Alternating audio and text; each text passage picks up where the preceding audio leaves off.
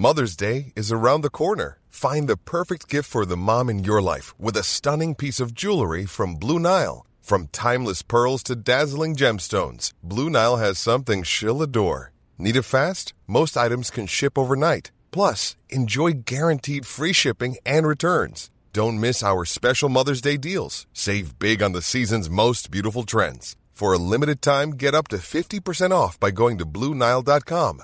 That's BlueNile.com. Even on a budget, quality is non-negotiable. That's why Quince is the place to score high-end essentials at 50 to 80% less than similar brands. Get your hands on buttery soft cashmere sweaters from just $60, Italian leather jackets, and so much more. And the best part about Quince, they exclusively partner with factories committed to safe, ethical, and responsible manufacturing. Elevate your style without the elevated price tag with Quince. Go to quince.com/upgrade for free shipping and 365-day returns.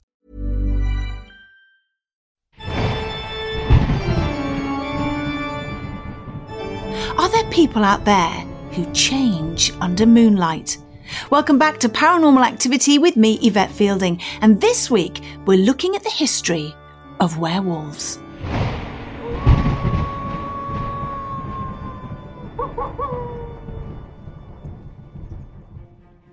The werewolf is a staple of the supernatural world and can be found in film, television, literature, and you may also see a few trick-or-treaters dressed as this creature in a few weeks' time.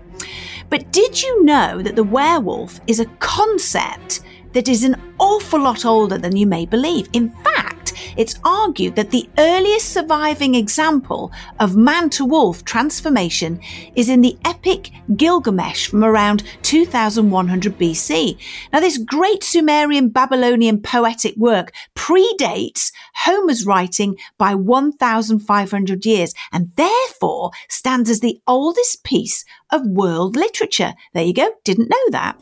However, the werewolf that we know and love first appeared in ancient Greek and Rome in ethnographic, poetic and philosophical texts. Try saying that after a drink. These stories of the transforming beast are usually mythological, but some have a connection and basis to local histories, religion and cults. In 1425 BC, Greek historian Herodotus described a nomadic tribe called the Neri. These were magical men from Scythia. Now, I hope I pronounced that right.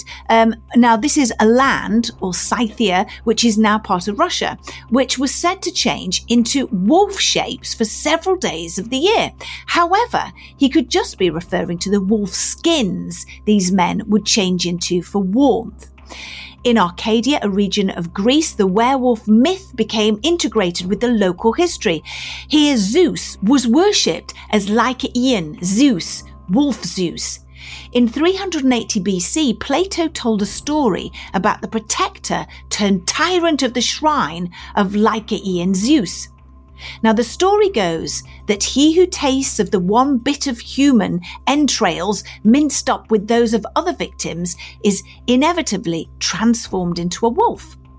Literary evidence suggests that cult members actually did mix human flesh in their ritual sacrifice to Zeus.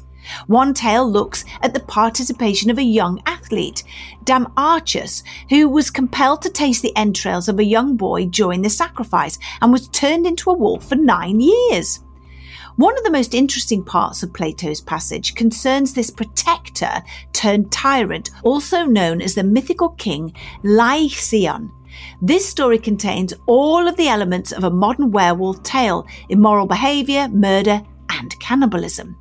The passage I'm about to read is one of the only ancient sources that goes into such detail on the act of transformation. His description of the metamorphosis uses haunting language that creates a correlation between Lycaon's behaviour and the physical manipulation of his body. He tried to speak, but his voice broke into an echoing howl. His ravening soul infected his jaws. His murderous longings were turned on the cattle. He still was possessed by bloodlust. His garments were changed to a shaggy coat and his arms into legs. He was now transformed into a wolf.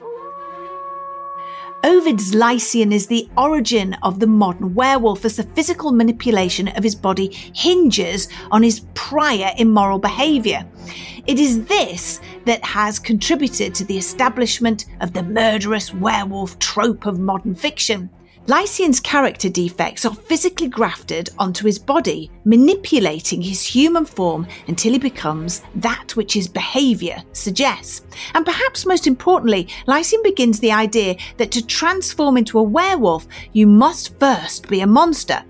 For as long as authors have been changing bad men into wolves, we've been looking for the biological link between man and action. So, is there a way to spot a werewolf in modern times? Are you ready? Here are some of the warning signs that you might be in the presence of a werewolf, according to the worlds of myths. Number 1.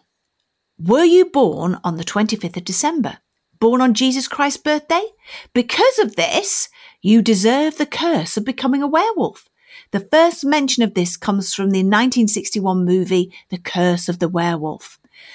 This one made me laugh. Number 2, a unibrow and hairy palms, something I had when I was smaller.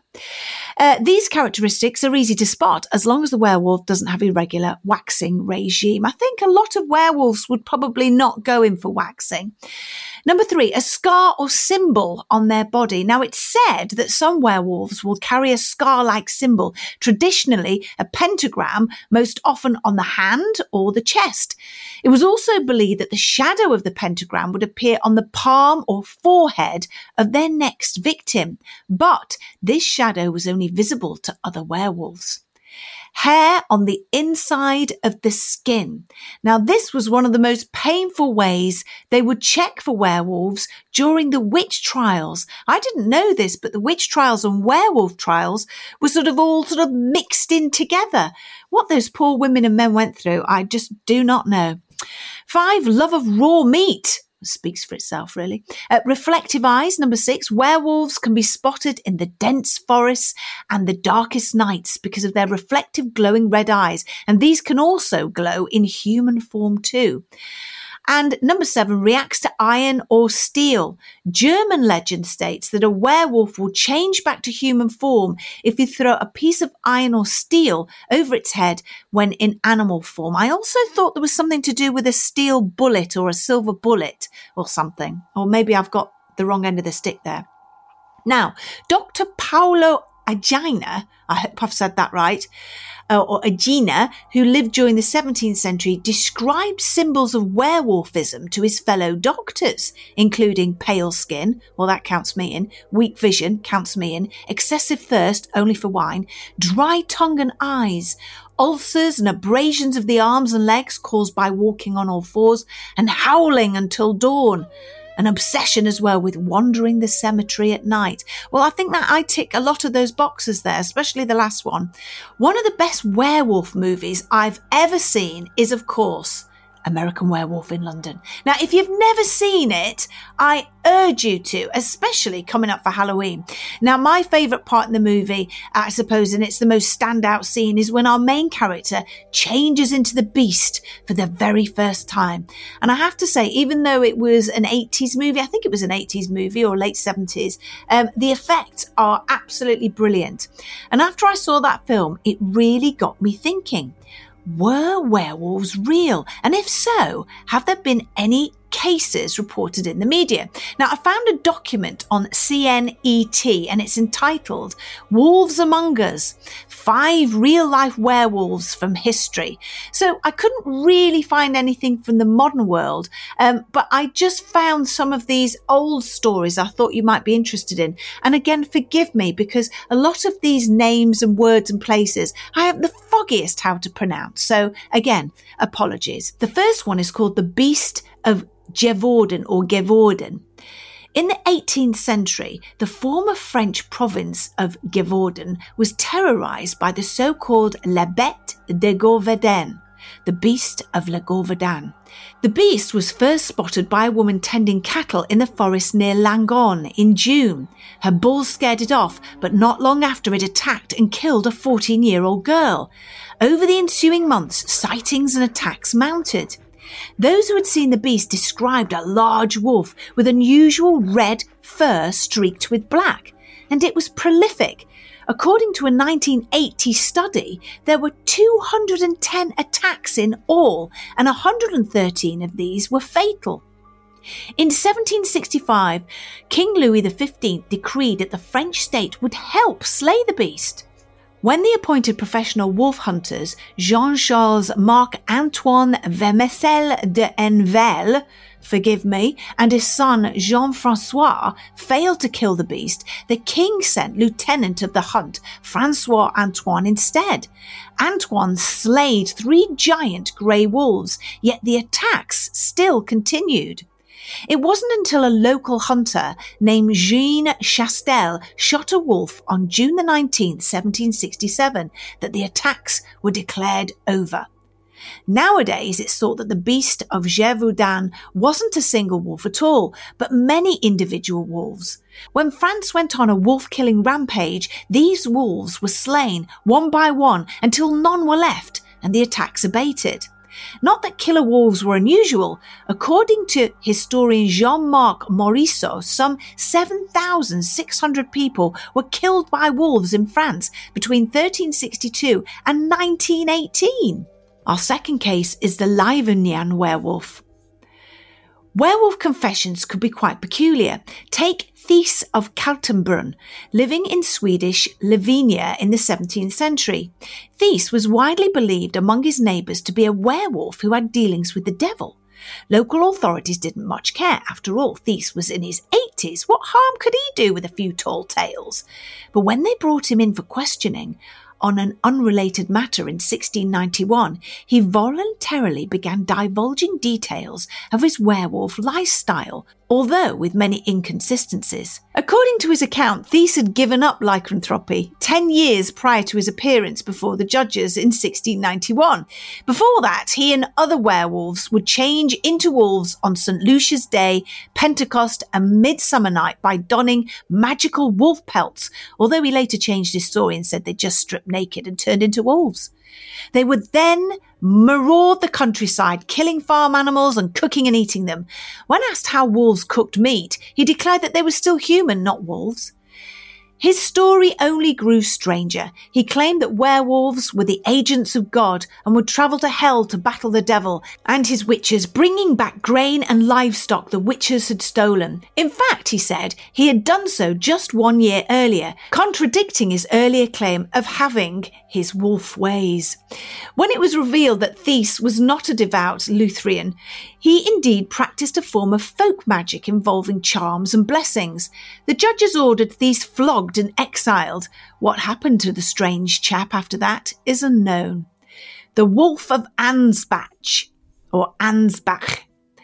In 1685, a wolf was terrorising and killing humans in the town of Neusiedl in the Principality of Ansbach in what is now Germany. This was not unusual, but the town's chief magistrate, Michael Lich, had just died. He was a cruel and improper man, and it was said that the wolf visited Lich's residence, so it was only a small leap for people to claim the wolf was Lich, returned as a werewolf for his sins. The wolf's death was not terribly eventful. The people organised a hunt and chased the wolf into a well and killed it. What they did with its body was pretty macabre, though. They paraded it through the streets, then prepared it for display. They cut off its muzzle, dressed it in human clothes, and placed a wig on its head and a mask on its face, so that it resembled Lich. Then they hung the body from a gibbet, so that everyone might enjoy the sight. After some time, the wolf was removed from the gibbet and its corpse preserved and put on permanent display at a local museum. Because, of course, that's not creepy or weird at all, is it? The Werewolf of Alariz. Widely thought of as Spain's first ever serial killer, Manuel Blanco Romasanta is unusual for a werewolf, operating late in the mid-19th century. Actually, Romasanta was an unusual case in a few ways. He was born in 1809 and had been raised as a girl until about the age of 6, at which point doctors discovered he was a male. He grew up, married and worked as a tailor. When his wife died in 1833, he took up the travelling salesman trade, also guiding travellers around Spain and Portugal. His first known murder was Vicente Ferdinands, the Constable of Leon. Ferdinands was found dead in 1844 after attempting to collect a debt from Roma Santa. Rather than face the law, Roma Santa fled to Portugal. During this time, he murdered several people who had hired him as a guide. He was not a cunning man. Roma Santa was noticed selling their clothes, and rumours started to circulate that he was selling soap made with human fat. A complaint was lodged, and Roma Santa was arrested. He confessed to 13 murders, but here is where it gets wolfish. He said he'd been cursed with lycanthropy, but upon being asked to demonstrate his transformation abilities, Roma Santa declared that the curse had passed and he was no longer afflicted. He was actually acquitted of 4 of the deaths. Those forensic examinations found had been committed by real wolves. However, he was found guilty of the rest. A phrenological examination of Roma Santa by doctors determined that he had invented his curse and he was sentenced to death. This was commuted to life imprisonment on the request of a French hypnotist who believed that Roma Santa was suffering a delusion and petitioned a stay of execution so that he might study the man. An 1863 newspaper reported that Roma Santa passed away that year in prison from stomach cancer. The werewolf at Bedburg. One of the most famous werewolf cases is Peter Stump, a wealthy farmer accused of being a serial murderer, cannibal and werewolf in Ryland in 1589. In the years preceding Stump's arrest, the country town of Bedburg had been plagued with horrors. It started with dead and mutilated cattle, but bodies of townsfolk were also soon found in the fields. Initially, it was thought that a wolf or wolves were attacking, but the creatures evaded capture. Finally, in 1589, a hunting party managed to corner the wolf with its hounds. When the humans approached, they saw, according to reports, not a wolf at all. Instead, the hounds had cornered Stump. The most damning piece of evidence was that Stump's left hand had been lopped off. The wolf had had its left forepaw cut off. Since wolf and man had the same injury, wolf and man must be one and the same. Stump confessed, but it's a questionable confession at best. He'd been subjected to torture, including the rack. He said he'd made a pact with the devil when he was 12. He'd been given a magic belt, which allowed him to turn into a wolf. He confessed to killing 14 children and 2 pregnant women. He ate of their flesh and ravaged their bodies. He killed his own son and had a sexual relationship with his own daughter. He was sentenced to die in the most awful manner. He was fixed to a breaking wheel and had flesh torn from his body with red-hot pincers. His limbs were broken with the blunt side of an axe so he might not rise from the grave. Finally, he was beheaded. His head was placed on a pole with the figures of a breaking wheel and a wolf on it as a warning to others. His daughter and his mistress were also flayed, strangled and burned. It is not known whether the crimes were truly committed by Stump. At the time, the region was deeply affected by the Cologne War. Stump was a Protestant convert and the region had been seized by the Catholics in 1857. His death was to the Catholics' advantage, as his considerable wealth would fall to them. In addition, Stump's death could have served as a strong warning to other Protestants. Now, that was a very interesting piece written by Michelle Starr. I absolutely love reading that. So, we thank Michelle Starr for that. Now, when I've investigated old abandoned hospitals and asylums, there were always stories of patients becoming more agitated and upset when the full moon was out. Now, that's where the word lunatic comes from. It's the Latin and the word luna, which means moon. And many doctors and scientists notice that at the moon's fullest phase, the inmates would howl, scream, and become incredibly violent and agitated. So why was this?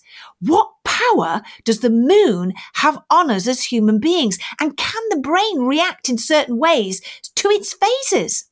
I believe it can, and it does. When we come back, I'll tell you about my meeting with a local Transylvanian woman who told me that they were scared to death of a real werewolf, and we hear another of your personal encounters. The ultimate podcast for Married at First Sight fans is here. This is Recapped at First Sight. The new podcast keeping you up to date on all the love, fallouts, drama and secrets as the Married at First Sight UK bride and grooms try to make happy couples. And we're your happy couple right here, in a professional sense, of course. Join me, Kat Shube. And me, former MAFS UK groom Bob Voisey, every morning after you've watched the latest episode on TV. Plus, we'll have some special guests along the way enjoying our very own wedding breakfast. You booked the caterers, right? About that. Recapped at First Sight. Find us wherever you get your podcasts. Ready to pop the question? The jewelers at BlueNile.com have got sparkle down to a science with beautiful lab-grown diamonds worthy of your most brilliant moments. Their lab-grown diamonds are independently graded and guaranteed identical to natural diamonds, and they're ready to ship to your door. Go to BlueNile.com and use promo code LISTEN to get $50 off your purchase of $500 or more. That's code LISTEN at BlueNile.com for $50 off. BlueNile.com, code LISTEN. Millions of people have lost weight with personalized plans from Noom. Like Evan, who can't stand salads and still lost 50 pounds.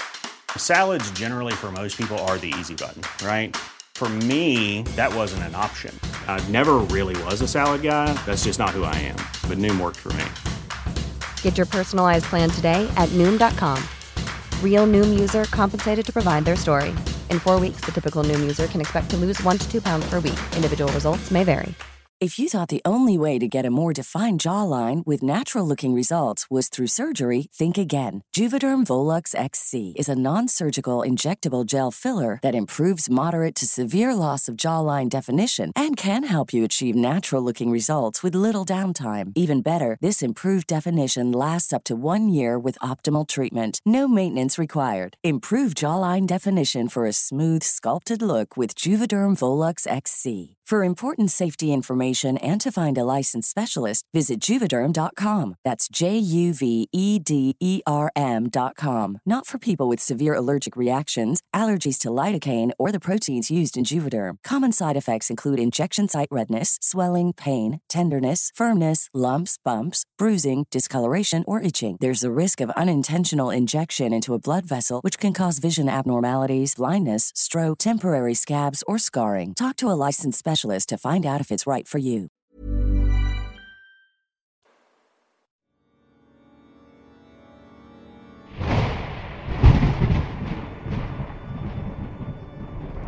Do you remember last week when I told you all about my adventures in Transylvania?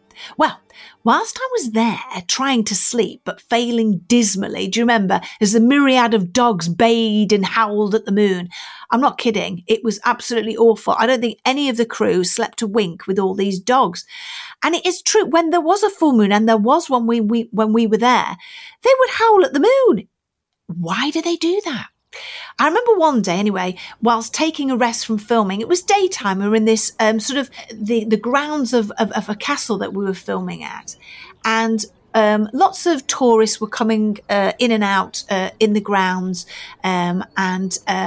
Whilst I was there having a little bit of a rest, I think I was standing outside having a cup of tea, I met a local woman. Now, she was with her older son, and I asked them all about the dogs.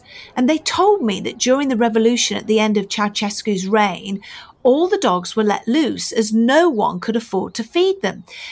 So this was in Romania, of course, and Transylvania there is a border, but it was all of the same under Ceausescu's reign. So nobody could afford to feed these dogs, so they let them all out, and they all congregated in the countryside and lived in packs. I then asked the lovely lady and her son, with a bit of a cheeky smile on my face, if being in Transylvania there were indeed any werewolves. Well, the son translated, and his mother sort of gave a little chuckle at first, and the son had a wry smile on his face. But then that chuckle soon turned to something, a little bit of a concerned look. And then she began talking, and she told me through her son's translation that in their village, there were several farmers. This was a few years ago. Well, now it would be, wow, nearly 20 years ago, maybe more, who whilst out watching their flocks of sheep at night had noticed an unusual large 4-footed creature. Now they thought nothing really of it, and perhaps a wolf, but when their livestock began to be mutilated, that's when the farmers started to take it seriously. And they then began to believe that they were dealing with some sort of beast, a werewolf, and it was prowling their lands, and it was taking their livestock, and taking all the blood out of their livestock, drinking their blood. And they were so frightened that they actually began to leave offerings of meat outside their homes and on the land to stop the creature from eating their livelihoods. Now, I asked if the meat was taken, and she nodded yes, that they were. They said their goodbyes. We said our pleasantries, I waved, and they began to walk away. And then the woman turned her head back towards me quickly as she was walking, smiled, and then cheekily winked. Now, had she been telling me a tall tale? I like to think not. Now, coming up, we have this week's story. But just to tell you, shortly after that, we shall be chatting to author and werewolf expert, Professor Daniel Ogden, who will be teaching us a little bit more about this nocturnal creature. This week's story, though, comes from David, who shares his experiences with a Ouija board. Hi, Yvette. My name's David. I'm a big fan of the podcast, and I was recently listening to episode 9, which was mostly about EVPs, but you also mentioned using a Ouija board to ask a spirit if there was such thing as reincarnation. And after I listened to that, I just felt absolutely compelled to tell you my story. So here it is. My mum, her name was Sue Margolis. She was actually a novelist, and you can look her up. So she wrote kind of racy, funny, chick lit type novels. She was better known in the US than she was here. But she tragically died of lung cancer in 2017, and it was just this awful, traumatic period, obviously in her life and our lives as we tried to kind of get her through this terrible illness. And after she passed away, it just completely sort of destroyed us. Really, it was just the most awful period of all of our lives. Myself, my dad and 2 sisters, we just missed her greatly, and had often talked about wanting to find a way to contact her, but at the same time we're probably quite a skeptical family, wouldn't really trust a medium as such. And anyway, in 2018 I was in New York. I was in Brooklyn, where my sister lives with her husband and 2 kids. And I'd been there for a week visiting, and it was right in the middle of, you remember the Beast from the East in the States, so there were flight delays, and it was the night I was due to fly home, and my flight was horribly delayed, and so I was kind of stuck in my sister's flat, and we didn't have much to do, and the kids were asleep, and we had a few whiskies, and we decided, let's do it. Let's do a Ouija board and try and contact Mum. And we didn't actually have a Ouija board, so we kind of made one. So we cut out letters from paper and sort of drew letters on, and we arranged it on a coffee table. And it was this kind of glass oval coffee table. And we got one of the whiskey tumblers, and we turned it upside down, and we put our hands on the tumbler, and we started asking questions. Mum, are you there? And lo and behold, the tumbler started moving, and it felt really, really incredible, like something else was moving it. And I have a really good relationship with my sister, and I 100% know it wasn't her. I obviously know it wasn't me. Anyone listening will probably be skeptical, that one of us could have been manipulating it, and I think you kind of had to be there to understand that it just wasn't that kind of thing. It was this wonderful kind of moving experience, and we asked all kinds of questions. A lot of kind of family members were being mentioned. Yeah, it was just incredibly moving. It moved us almost to tears. I think it did move us to tears several times. She kind of saved her grand finale till the end. And I decided to ask, Mum, is there such thing as reincarnation? What's going to happen next? Just as you did, which is kind of what inspired me to tell you my story. And the answer I got back, and I remember it to this day, was QUAMAN. And we were kind of furiously scribbling this down as it was being spelt out. And my brother-in-law was in the room, and he's kind of quite skeptical about all this kind of stuff. And he typed it into Google, and it was a Chinese brand of parking sensor. So we all kind of laughed, and we tried asking a few more questions, and we were just getting more kind of weird nonsense back. And we kind of realized that the session had come to an end, and it just left us with this incredibly wonderful, positive, affirming feeling. And it was just this like wonderful chance to almost say goodbye to my mum and make sure she was okay. And it was wonderful. We were really elated. And so it came time for me to leave for my flight, and I got on Uber in the freezing cold and ice and just about made it to JFK.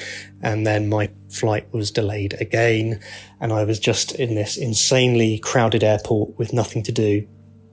I was sitting cross-legged on the floor with my phone plugged in, and I put my headphones on, and because I'd recorded the Ouija board session, and I decided to listen back to it again because it was just so fascinating.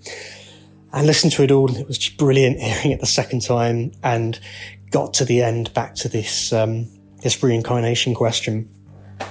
And as I was listening to it, I just kind of thought I'll type the letters into Google again and just double check that, we didn't miss, this doesn't have any sort of like meaning we were missing. Typed the letters in and nothing really came up. But, as you know, sometimes Google says, did you mean? And it finds a little, like maybe a spelling mistake and realizes what it was you were trying to say. And it said, did you mean QUANAM at the end? Because ours had an N. And I kind of thought, well, yeah, that could be because, it was kind of a makeshift homemade Ouija board, and all the letters were kind of moving about, and the M, the way we had them arranged, the M was next to the N in alphabetical order. So yeah, it could well have been that we mistook an M for an N. You could kind of forgive that very, very tiny glitch in communication. So I said, yeah, that's what I meant. And I clicked on it, and I just got goosebumps the moment these search results came back, because Quan An is a Buddhist deity. And it was just absolutely incredible. Obviously, I'd asked a question about reincarnation, which, as I'm sure you know, is very important in Buddhism. And Quan An is really important as well. So if you travel in Vietnam, there are statues of her everywhere. So she's often been described as like the Buddhist Virgin Mary. She's super, super important. And there are different pronunciations of her name. So she's often called Quan Yin as well. Quan Am is very much the Vietnamese spelling. And I just thought this was fascinating. And now in my flat in London, I just have a little kind of a shrine in the living room for my mum. I have a little photo of her and a Quan Am statue and a candle. And I light the candle from time to time. And this story also might have a part 2 because it was very specifically this Vietnamese spelling. So, I think we're going to go to Vietnam, one day, and find out more about Quan Am, and maybe speak to a Buddhist monk and go on a bit of an adventure and see where this leads us. So, who knows, there might be a part 2 to this story, but, it was just a wonderful kind of gift, really, just to have had that incredible sort of connection, and kind of an intuitive feeling as well that she's being looked after by Quan Am. Maybe she is Quan Am, and she's also the bodhisattva, I hope I've said that right, of compassion. And my mum was just such an unbelievably compassionate person, and also kind of a badass female character as well. So I think if my mom was going to choose a Buddhist deity to follow, it would have been Kuan Am. So yeah, it was a wonderful experience, and I just wanted to share it. Hi, David. Firstly, may I say thank you so much for sharing such a fascinating experience with me. Secondly, I'm so sorry for your loss and the awful time that you and your family went through after your mother's passing. Isn't it a marvellous feeling, though, when a loved one comes through to you? And at first, when using the Ouija board, you do question your companions and think, is it them pushing it? That's why I always say, whenever you do a Ouija board or a seance, do it with people that you trust. But the fact that your mum was coming through, there would be no reason to suggest that another family member or close friend would push the glass. Why would they do that? That would be incredibly cruel. I understand, and I really do. It's a wonderful feeling you get when you get the correct information and it starts coming through and you go, oh, it's them, it's mum, or in my case, it's dad. Oh my gosh, or my grandmother. This is amazing. They're really talking to us. And isn't it marvelous to know that they're happy and that they're in no more pain? Another thing, and I know I've told you this before, but to mention that my dad told me via the tapping board is that a spirit can be in more than one place at the same time. So if your mum has reincarnated, she can still be your mum too. I hope that makes sense.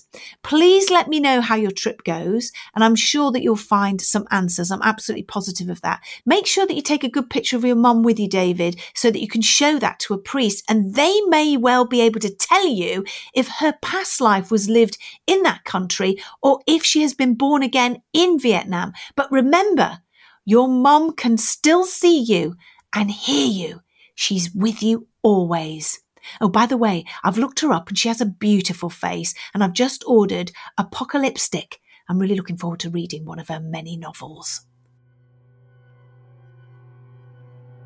Now, let's get back to werewolves. And this week, I am fascinated and really excited to talk to werewolf expert, Professor of Ancient History, Daniel Ogden. Welcome to the show, Daniel. Thank you so much for joining me. Now, you've written so many books. I mean, the list is endless on witchcrafts, ghosts, werewolves. Here's a quick list. I hope you don't mind. Greek and Roman necromancy, magic, witchcraft and ghosts in the Greek and Roman worlds, dragons, serpents and slavers, In Search of the Sorcerer's Apprentice, and knights, black agents, and so many more. And what I love about them is that they concentrate on ancient stories and sightings of strange beings and dark magic. Now, some of your books are fiction and others non-fiction. So if you are a lover of all things dark, then you must grab one of Daniel's books. So as I say, welcome, Daniel. And when did your fascination with werewolves, witchcraft and ghosts begin? Well, it's great to be here, Yvette. Thank you. As a child, I don't know how I first cottoned onto it, but I loved Hammer horror movies, which I wasn't allowed to watch really. You know, and they were 18s, but you know they were on the telly late night, and eventually I got to watch them, and I just love that. For me, horror is Hammer. You know, I love the Dracula movies, Frankenstein movies, all of those. You know. That was really my first engagement with this sort of world, I suppose. And it's wonderful because, you are obviously a professor of ancient history, but I love history. And the fact that you've married those two wonderful genres together in your books, I mean, it's the world is open to anything, isn't it? And like I say, I always say this, seeing is believing. You know, you've got to have some sort of feeling or see something, especially in my world of ghosts, for you to actually change your mind. Do you think that all the accounts of all the encounters with werewolves dating back hundreds of years are mostly real, or do you think they were sort of made up really for the sort of, stories around the campfires? Yeah, well, I think what was going on with werewolves in the ancient world was quite complicated. I think a number of different things were overlapping in ancient ideas of werewolves. But yes, basically, I think the most important strand in ancient werewolf thought was precisely that, the campfire horror story. I think before all the other uses to which werewolves or the ideas of werewolves can be put in the ancient world, the first thing is the story. That's always the most important thing. Yeah, that's what brings these things to life, gives these things colour and meaning. So what's out of all the werewolf stories that you've heard, is there one particular one that you absolutely love? Well, from the ancient world, as I say at the beginning of my book, there's really only one really good werewolf story from the ancient world, and that's in Petronius, who was a Roman author writing in Latin in the middle of the 1st century AD. So again, the story is told in a not exactly a campfire context, but actually at a dinner party, after the main events are over, and they're well into their drinks. The guests begin to exchange these various lurid stories, and one of the guests, Nicaros, tells a story of when he was a slave, and he was a slave with a married girlfriend, and one night he was off to see her. He took with him a soldier who was staying with his master. And as they were walking down the road, there were tombs along the side of the road, as there often were in Roman times. And the soldier stopped to take a pee against the tombstone. But in fact, what he did is he took all his clothes off, piled his clothes up, peed in a circle around the clothes, turning them to stone, and then turned himself into a wolf and ran off. So the guy is terrified, proceeds to his girlfriend's house, but the wolf has already got there, and she tells him that a wolf has got into the fold and killed some of their sheep, but one of their slaves has managed to drive a spear through the wolf's neck. The next morning, he's rushing back home, still in a state of terror. He gets to the tombstone. The clothes are gone, but there's just blood in their place. He gets home and he finds the soldier in human form lying in bed with a wound in his neck and a doctor tending to him. And he says, at that point, I realized he was a werewolf and I refused ever to eat with him again. It's curious that he only figures out that he's a werewolf at that late stage, having actually seen him with his own eyes transform into a wolf. But I suppose that speaks to this very common motif of werewolf stories, throughout history. That of the identifying wound. The terrible wolf is wounded, and then later on a human is found with the corresponding wound, and that's how you know who the werewolf is. That's a great story. I mean, do you actually think that? I mean, a lot of people say, don't they? There's no smoke without fire. So. Do you think that there could possibly have been or still are werewolves that we don't know about? Well, I'd love to say yes in present company, but I don't think so. No, I'm very happy to believe that ancient beliefs were very genuine and truly held, but I don't myself believe it. What I would say is that I think it's significant that we're talking about werewolves as opposed to were any other animal. Famously the were-rabbit. Yeah, so so I'm just thinking, but why werewolves? And I think it's because paradoxically, people always think about werewolves in terms of sort of bringing together the polar opposites of the civilized human on the one side and the ultra wild, terrible wolf on the other. They see werewolves as sort of bringing those two opposite qualities together. I'm not sure it's like that, because I think in many ways, because wolves, yes, can be wild and terrible if they get into the sheep. But as I'm sure you know, in their own societies, they are incredibly civilized. And of all the sort of the big animals, you might say almost the most human-like, in their cooperative civilized societies. So I sort of think that the reason that ancients thought of, as it were, wolves to be werewolves as opposed to any other animal, is because the wolves themselves are already kind of cross that divide between ultimate wildness and civilization. So you could say that wolves in themselves are almost werewolves, if you see what I mean. I do. So what do you think then about, I mean, I talked about it earlier on in this episode, but what do you think about stories of people that have been, imprisoned in asylums and had the most terrible times, and the doctors then would say that their agitation, their lunacy would become even more triggered when there was a full moon. I mean, do you believe? I mean, I do. I believe that the human brain is affected by the phases of the moon. And could that have had anything to do with perhaps a werewolf, not necessarily turning into a wolf, but sort of rampaging through the woodlands, and they're completely, derived of any humanity and attacking sheep and so on and acting like animals. Maybe that's perhaps where some of it comes from? Well, possibly. Again, I don't think I'm scientifically qualified enough to talk about the effects of the moon. It's worth saying that, some people have doubted the connection between the moon and werewolves in an ancient context. But I think it is there. Just to go back to that Petronius story I started with, there is a reference to a full moon shining as this all happens, and if that isn't sort of the context of the moon, I don't know what is.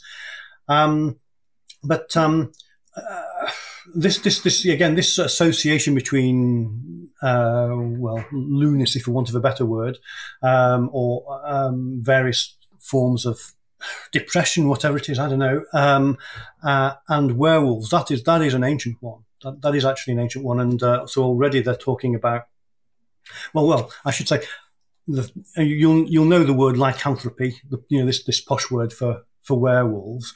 In origin, in ancient Greek terms, that word was used specific. Lycanthropia was used for actually for a medical condition in which people believed they were wolves, and these people would sort of just roll around in graveyards around tombs, which is interesting. That's that sort of ghostly connection again, so that there is that association between the some forms of madness or extreme depression and werewolfism is very ancient. That's absolutely fascinating. See, I didn't know where that word came from. So just before we go, Daniel, I wanted to ask you, obviously, you must have seen American Werewolf in London. I have, yes. And what's your favourite scene? I'll see if it's the same as mine. Oh gosh, but it was so long ago. I know. Well, I'm sorry to say that the only scene I can remember is actually the initial big transformation scene. With the snout coming out. That's the one that's that wonderful yes. stuttery way. Yes. That's the one that sticks in my mind. And it's amazing, isn't it? When you think about it, I'm just saying the effect there. It was a really frightening scene, wasn't it, to watch and experience? Yes, yeah. Absolutely fascinating. And what book are you working on at the moment? I'm working on yet another book on dragons, my fourth. This is going to be basically, I'm sort of returning to my greatest hits, as it were, in that this is a book about the intersection between dragons and magic, both in the ancient world and then in the medieval world. So magical methods to deal with, snakes as well as dragons. They're closely related. But also, again, witches and sorcerers exploiting dragons for their own purposes as well. Oh, that sounds absolutely fast. We'll have to have you back on there to talk. We'll do an episode just for you, all about dragons and snakes and things. How about that? I'd love to do that. Fantastic. Thank you so much, Daniel. It's been an absolute pleasure. And hopefully we'll speak to you again very soon. Thank you. Right, thank you. Sadly, it's time to say goodbye for this week, but remember, get in touch yourselves with any paranormal stories you've had. And if you have had a paranormal or unexplained experience, then please let me know. Thank you for listening to Paranormal Activity with me, Yvette Fielding, and a huge thanks to all our lovely listeners for sharing their visitation stories with us.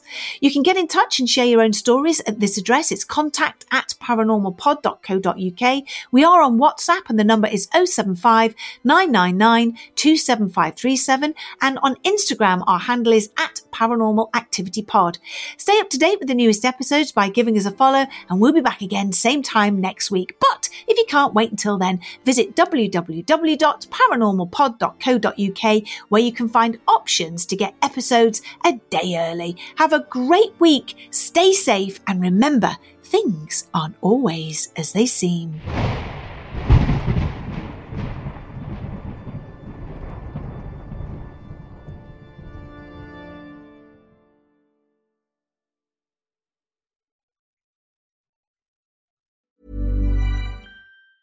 A lot can happen in the next 3 years. Like a chatbot may be your new best friend. But what won't change? Needing health insurance. United Healthcare Tri-Term Medical Plans are available for these changing times.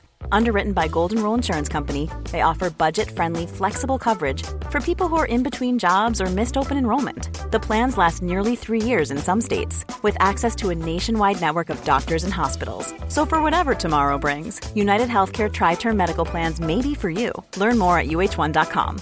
Hi, I'm Daniel, founder of Pretty Litter. Cats and cat owners deserve better than any old-fashioned litter. That's why I teamed up with scientists and veterinarians to create Pretty Litter.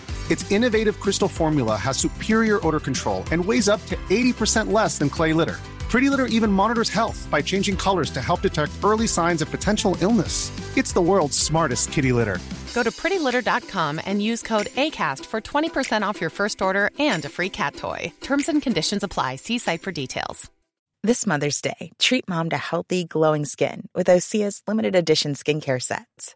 Osea has been making clean, seaweed-infused products for nearly 30 years. Their advanced eye care duo brightens and firms skin around your eyes, while the Golden Glow Body Trio nourishes and smooths skin all over. Go to OSEAMalibu.com and use code MOM for 10% off your first order site-wide.